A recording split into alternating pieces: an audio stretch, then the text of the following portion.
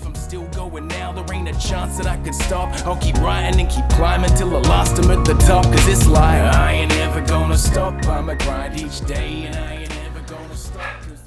Lots of agents have been asking me how do they convince their vendors to list their property onto the market over the Christmas period when a lot of them are wanting to wait until early in the new year. I think convince them by telling them the truth. Most people believe that Christmas is a terrible time because all the buyers go away, right? Yes, they go away, but they're still there. They're still looking on their phones. They're still keeping an eye on the market, and the real buyers are still out there and ready to buy. Yeah, sometimes even more hungry because they've got more time on their hands. But because everybody thinks it's a bad time to sell their property, very few people do. So if you decided or your vendor decided to put their property onto the market, they're going to have less competition in regards to houses.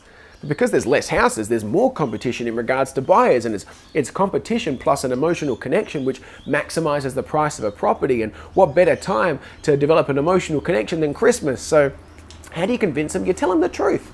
Some of the greatest results are achieved over the Christmas period. But of course, it's an objection, so follow the 4 steps which you hopefully have seen in a previous video. Welcome them on board, understand where they're coming from, slow down, give them the winning words, and then obviously close with the business. And keep climbing till the last I'm at the top, cause it's like, I ain't ever gonna stop. I'ma grind each day.